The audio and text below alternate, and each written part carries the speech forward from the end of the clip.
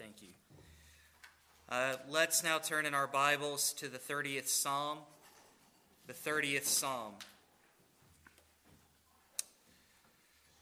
This past week, particularly after some of the events that happened in Nashville, Tennessee, these were things that were particularly on my mind, and just thinking through the Psalm and hearing how the Lord used it in my life. I don't know anybody personally at that church, but I do know many who do, and sometimes reading the scriptures and meditating on them and seeing how the Lord ministers to it in people's lives from that is special enough. But let's look at Psalm 30, and we'll read the whole psalm. A song for the dedication of the temple of David. I will exalt you, Lord, for you lifted me up out of the depths and did not let my enemies gloat over me. Lord my God, I called to you for help, and you healed me. You, Lord, brought me up from the realm of the dead. You spared me from going down to the pit. Sing the praises of the Lord, you his faithful people. Praise his holy name. For his anger lasts only a moment, but his favor lasts a lifetime. Weeping may stay for the night, but rejoicing comes in the morning. When I felt secure, I said, I will never be shaken. Lord, when you favored me, you made my royal mountain stand firm, but when you hid your face, I was dismayed. To you, Lord, I called. To the Lord I cried for mercy. What is gained if I am silenced? If I go down to the pit, will the dust praise you? Will it proclaim your faithfulness? Hear, Lord, and be merciful to me. Lord, be my help. You turned my wailing into dancing. You removed my sackcloth and clothed me with joy, that my heart may sing your praises and not be silent. Lord, my God, I will praise you forever. Since the reading of God's word, let's pray together. Father, we thank you now for this for this time. We thank you, Father, for your word, that you have given it to us by inspiration of your Spirit, and I pray that your Spirit will now work through the word to help us hear your voice, the voice of the Good Shepherd. Now, O Father, let the words of our mouths and meditations of our heart be acceptable in your sight. We ask all these things in Jesus' name. Amen. As I mentioned, pain and suffering are realities in the world, and that's not missed upon any Christian, that pain and suffering happens quite a bit. And even after this last week at the tragic events affecting our brothers and sisters in Nashville, it's certainly not missed upon us. That's, again, how this sermon arose in my own heart.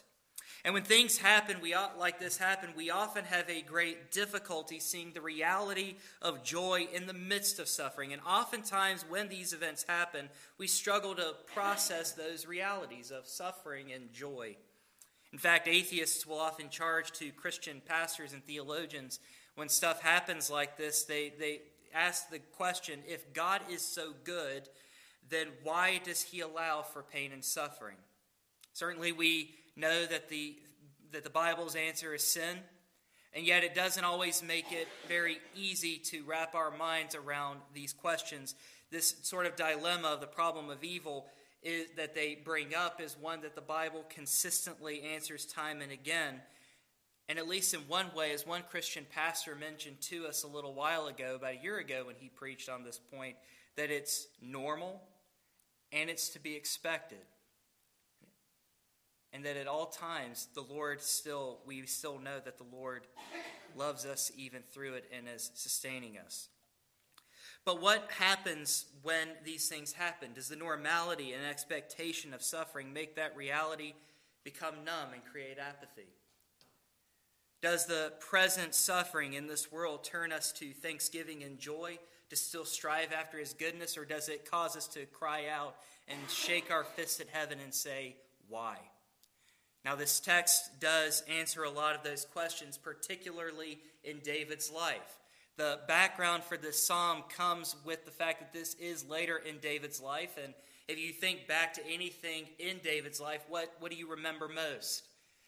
Perhaps the fact that he was anointed as a shepherd boy in Judah. Perhaps you might even remember his sin with Bathsheba, the effects of that on his own life and the household with Absalom, his son, trying to run amok.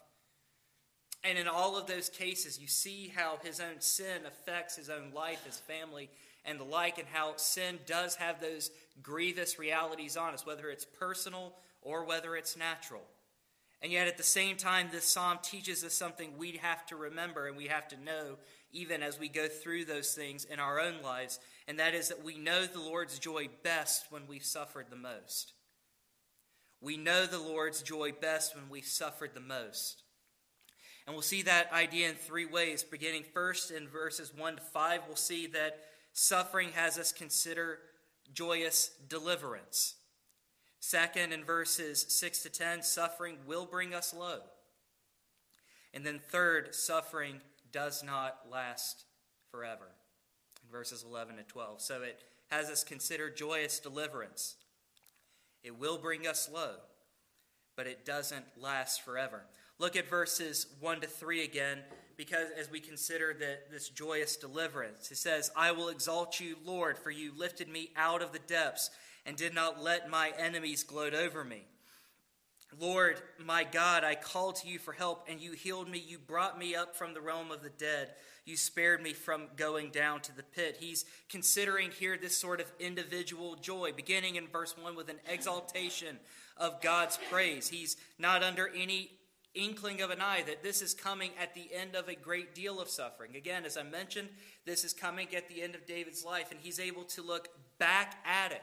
He's able to look back at his past and be able to see how it is that the Lord has lifted him up from the depths, that where he has not let his enemies have the final word. In fact, the psalmist says in other places, he says, why is it that the wicked prevail and it seems that the good always suffer? And yet at the same time, David looks back and sees how the Lord has lifted him out of the depths. In fact, if you look at verse 1 where it says, for you lifted me out of the depths, the imagery that David's sort of giving us here is something of if you've ever seen those wells where they used to have the bucket, you would roll it down into the well to pull up the water. That's sort of how he's describing it here with King David, with the Lord delivering King David. It's like he's reaching down, as it were, into the depths of his despair and pulling him back up again. And he says, for that, Lord, I praise you. I exalt you for how you've done this in times past. Look again in verse 2. Lord, my God, I called to you for help, and you healed me. Not only is he recounting it in that way, but he's recounting it in multiple ways. He's saying how you brought me up from the realm of the dead. You spared me from going down to the pit. He's talking of how even in the midst of his great pain and his great suffering, how even when he's felt very close to death, where he's felt near to death, even in Psalm 23 where he says, I feel like even right now I'm going through that right now. You spared me from going down too far. And friends, let us ask the question then, do you remember those times in your own life where you felt you were in the same place?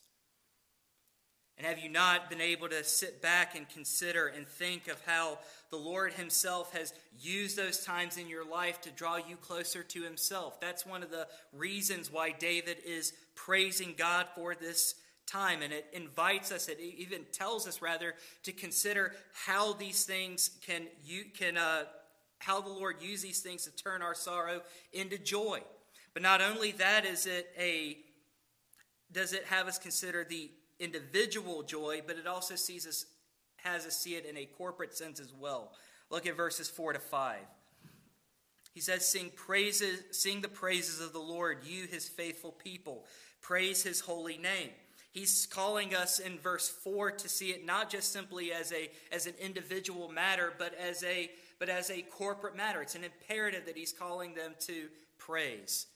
One of the things that comes to mind for me is when I read in Romans 12, chapter 12, verse 15, where Paul says, under inspiration of the Holy Spirit, we mourn with those who mourn. Mourning and rejoicing are both corporate realities. The whole work of the Christian life is one of praising as well as lamenting. It's a family affair. That's why we can see things like what happened in this past week in Nashville is almost losing a family member, as it were. Especially for those who actually did lose family members. But the reality is that this is something that he's calling all people to, and he's reminding them for that because of what he says in verse 5, probably the most famous verse in this section, that his anger lasts only a moment, but his favor lasts a lifetime. David's not under any consideration, any false ideas here. He knows, as we'll see in verses 6 and 7, that the reality of the misery in his life is his own sin, and that he knows the sting of the Lord's displeasure here. He's speaking to his anger, but he's speaking to it in such a way as that it will not last forever. We know sometimes that when the sting of the Lord's displeasure comes upon us, sometimes it might seem like it will never end. That the pain and misery of it that he uses to chastise us will never seem to have a perfect and complete end. But David says in the reality of that it is still only for a moment. And that for those who love him, as Paul says in Romans 8, for all things work together for good who love God. That he can say that his favor, his covenant favor, lasts a lifetime. Quite literally in Hebrew it says his favor lasts for life. The Lord's favor and his acceptance of his people comes perfectly and fully in the Lord Jesus Christ, such that if you are in Christ, you can never lose that favor, even if that means we are chastised for our sin. But the reality of the situation still comes, that David still believes, and he feels as though that his tears are nothing but food, that the anger of the Lord lasts for a while, that even as he's going through weeping at night, sometimes he doesn't always see that the joy will come in the morning. I just ask you, have you ever felt that way before yourself? Have you ever felt because of a decision you've made or you've seen others make that it causes the same sort of inner anguish in your own heart and soul as well? Remember that David is speaking this from the other side of that turmoil. But that the promises the Lord gives is that even while those tears may not always seem to go away, or his anger for you, your sin is too hot, he's reminding us that for those who love God, all things will work together. And the reason we can point to the Lord's favor and goodness even in the longest of nights is because of Christ. We can point to Christ as an example that those tears will one day dry up, that the nights do turn into morning, that his anger does turn into favor because of his work on the cross. And we are accepted by the Father because of Christ's finished work, because in glory there will be no more crying, tears, or pain, for those former things will have passed away. And the second reality that we have to see here is not just looking forward to those days, but even that suffering will still bring us low. And recollecting here in verses 6 to 10, how the Lord has delivered him, there were times in David's life where he felt that the Lord had abandoned him. Look at verses 6 and look at verse 7. He says the reason why. When I felt secure, I said, I will never be shaken. What's he saying there? David is recognizing the reality of his own sin. He's recognizing here at a very important level that the reason why he's in this situation is because he trusted himself. He trusted his own power. He trusted his own kingdom. That because of all of these things that the Lord has given him, freely of his own goodness and grace, that those things were what was going to secure him. David had a misplaced confidence. And quite oftentimes we have that misplaced confidence too. Which when tragedy strikes makes it all the more difficult to wrap our minds around who is the true and good God. Who has redeemed us from the pit. Who has not let you go too far down. You've often heard the statement before, hard times create strong men. Strong men create good times create weak men, and weak men create hard times. Certainly this is a reference to history and how that manifests itself. But when applied to the Christian, we can say hard times produces endurance. Endurance produces character and hope. Character and hope helps us to look to Christ, but we don't always keep looking up. And this happens when we have that misplaced confidence in who it is that sustains us and strengthens us. And that misplaced confidence leads David to say somewhat arrogantly, I will never be shaken. The Lord is not my foundation. We sing it every time. We sing it a lot. How firm a foundation. And David is saying, how firm is my foundation that I have built, not the foundation that the Lord has made. But note here in verse 7 what David's response to that. Lord, when you favored me, you made my royal mountain stand firm. But when you hid your face, I was dismayed. The reality is pointing him back to it was the Lord's doing. But at the same time, he's also wrestling with this reality that the Lord has hid his face and for that he was dismayed. Friends, the whole reality of the Christian life is one that is lived, as one of our professors says, coram Deo, which means before the face of God. And essentially what that then means is that as we look in heaven and we look in the scriptures, we look at God's character, we see him as a holy, righteous, and self-sufficient God, and we see us who are sinners. And it should prompt us then to see our need of that Savior and going to him through Christ. And yet so oftentimes when we don't, we are not living before the face of God. David says when he turns to his own devices and he sees that he has made the foundation for himself, he almost believes that it's as if the Lord has abandoned him. He says, I was dismayed when you hid your face. It's as if King David is saying, God, where did you go?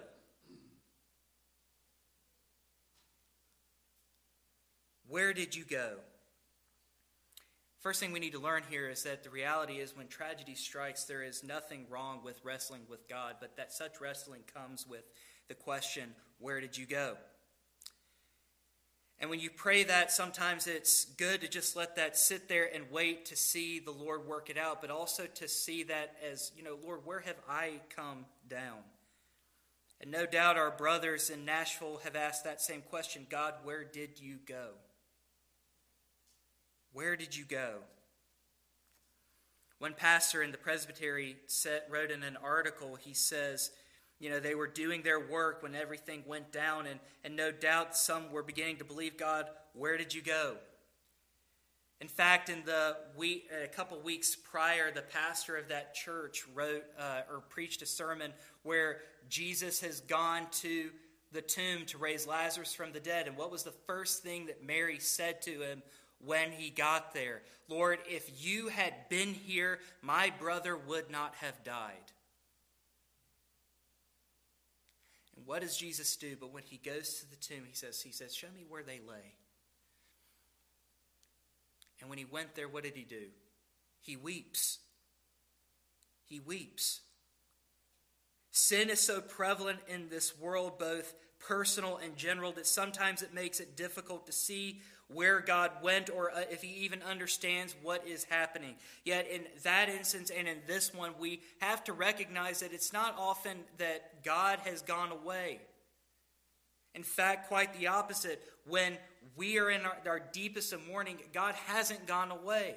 In David's case, personally, David himself has turned away. But the reality is that even in the midst of such pain and suffering, he still draws near to his people. When we don't seem to get the answer, God, where did you go? And even though Jesus knew what he was going to do in that moment, he still comes down and weeps with his people. But in verse 8, we also see that cry for mercy as well. Look again at verses 8, 9, and 10. To you, Lord, I called. To the Lord I cried for mercy. He says this, what is gained if I am silenced, if I go down to the pit? Will the dust praise you? Will it proclaim your faithfulness? Hear, Lord, and be merciful to me. Lord, be my help. It almost feels kind of blasphemous to be even able to ask those sorts of questions. He says, God, really, he's saying, God, what do you gain by me going through this? What are you gaining? Like, is anybody in the world going to praise you for that? I mean, think to our shorter catechism question. What does it say? What does the first one say? And I usually say that if a seminarian gets it wrong, he should fail seminary. What is man's chief end? To glorify God and to enjoy Him forever. And David is saying, who's going to praise you? Who's going to glorify you if you let me go down to the pit? And the reality that he's saying here, it's essentially a cry for mercy. In verse 10 he says, Lord, be merciful to me. Lord, you are my help. He's beginning to turn away from his own foundation, which is shaky, which comes and goes, and looks to the one who is that firm foundation, my Savior, my God. So that when we ask ourselves the question, that natural question, what do you gain from my pain and suffering? And when we ask those questions, where did you go? They're not inappropriate questions to wrestle with. Because the psalmist is doing that here and now. A few years ago in a forum where Dr. Tim Keller, who's a pastor up in New York City, he was wrestling with the panel questioner on this question. He's like, if you believe in such a good God and you believe in a God who is so merciful, loving, and gracious, why does he let all of these things happen? And, whether you're ultimately satisfied with the answer or not, and he gave more to the answer that I'm going to give you, but he does say this. I can tell you at the outset what the answer isn't. And the answer isn't because of a lack of love on God's part. It isn't because of a lack of love on God's part. Remember, we said it, Romans 8. He works good together for all those who love him, but even still, even in what Paul says in 2 Corinthians 12 and verse 7 to 10, suffering can be used to reveal sin in our hearts and how much more we need God even in those moments of great pain. Whatever the thorn in the flesh was, and it's never defined, but for Paul it was used to subdue his pride. For you, for me, it could be anything else. And yet the reality is that the Lord uses pain and suffering in our lives, not so much to squash not to squash his people, but to show us who truly is the all-sufficient Savior. Where third and finally, not only do we see the things that suffering will bring us low, but we also know that it will not last forever. In verse 11, he says, you turned my wailing into dancing. You removed my sackcloth and clothed me with joy. Verse 12, that my heart may sing your praises and not be silenced. Lord, my God, I will praise you. Final thing we learn here is that it will not last forever. We see a return. We see a restoration of that joy for David again by verse 11. It reminds us how even in the end, the Lord restores joy to his people and brings them back to a place of praise. Because I can almost guarantee you, where is the last place you want to be when you are going through a lot of misery in life and you think it's God's fault? The last place you'll want to go is here. And yet, as we've learned, it's not just individual, it's also corporate. This is the place where we are supposed to be, and that the Lord has turned that wailing into dancing. And not only that, he's removed the clothing and sadness, and he's replaced it with joy. He takes the sackcloth and clothes them with it. If you know anything about it, if you've ever been to Five Guys, for example, you've seen how they have those knapsacks and housing the potatoes. That's the sort of fabric that they would use to put on the sackcloth whenever they were in a strange period of mourning. But the Lord says he's taken all of that away. And not only does he remove the sadness and anguish, replacing it with joy, he moves our hearts to praise, so that when we're like, why is all this happening? For David, he's saying how even the Lord has worked in his own heart and removed the pain for his worship, is that he's glad again to be in the full joy, to sing again, and it cannot be silenced. That's why he's saying, I will praise you forevermore. And the important lesson we learn here is that, again, that suffering does not last forever. And that should drive us to thanksgiving. The difficulty, however, is seeing that in the midst of the suffering. And remember that David is speaking of this well after the fact, whatever it may have been and whatever it may have happened. This last week, when the pastor finally gave his news conference, even when things had reached fever pitch, he says this. His own daughter had been lost in the shooting. Through the tears, we trust that she is in the arms of Jesus, who will raise her to life again. And the joy we have as Christians is knowing that that will not last forever. Because our hope is looking forward to that day where, as it says in Revelation, there will be no more crying, tears, or pain. And it's in that we know the Lord's joy best when we've suffered the most. That we'll know the joyous deliverance from being brought low to knowing suffering will not last forever. And so while whatever we may be going through now or struggling with even on how to process these events, we should take time to acknowledge the pain and just let it be. But know that even as you're questioning the Lord, why, where'd you go, what do you gain, that he will turn that joy into mourning, because he is our covenant Lord who will neither leave us nor forsake us. Let's pray together. Father, we thank you for your word. We pray, Lord, that you will, whatever any of us may be going through here tonight, that you will turn that joy into mourning. And I pray, Father, that you will help us to see Christ more clearly and to praise him forevermore. We ask all these things in Jesus' name. Amen. Our closing hymn is hymn 261. What Wondrous Love Is This? Hymn 261. We'll sing verses 1 and 3. Verses 1 and 3 of hymn 261. Stand with me as we sing.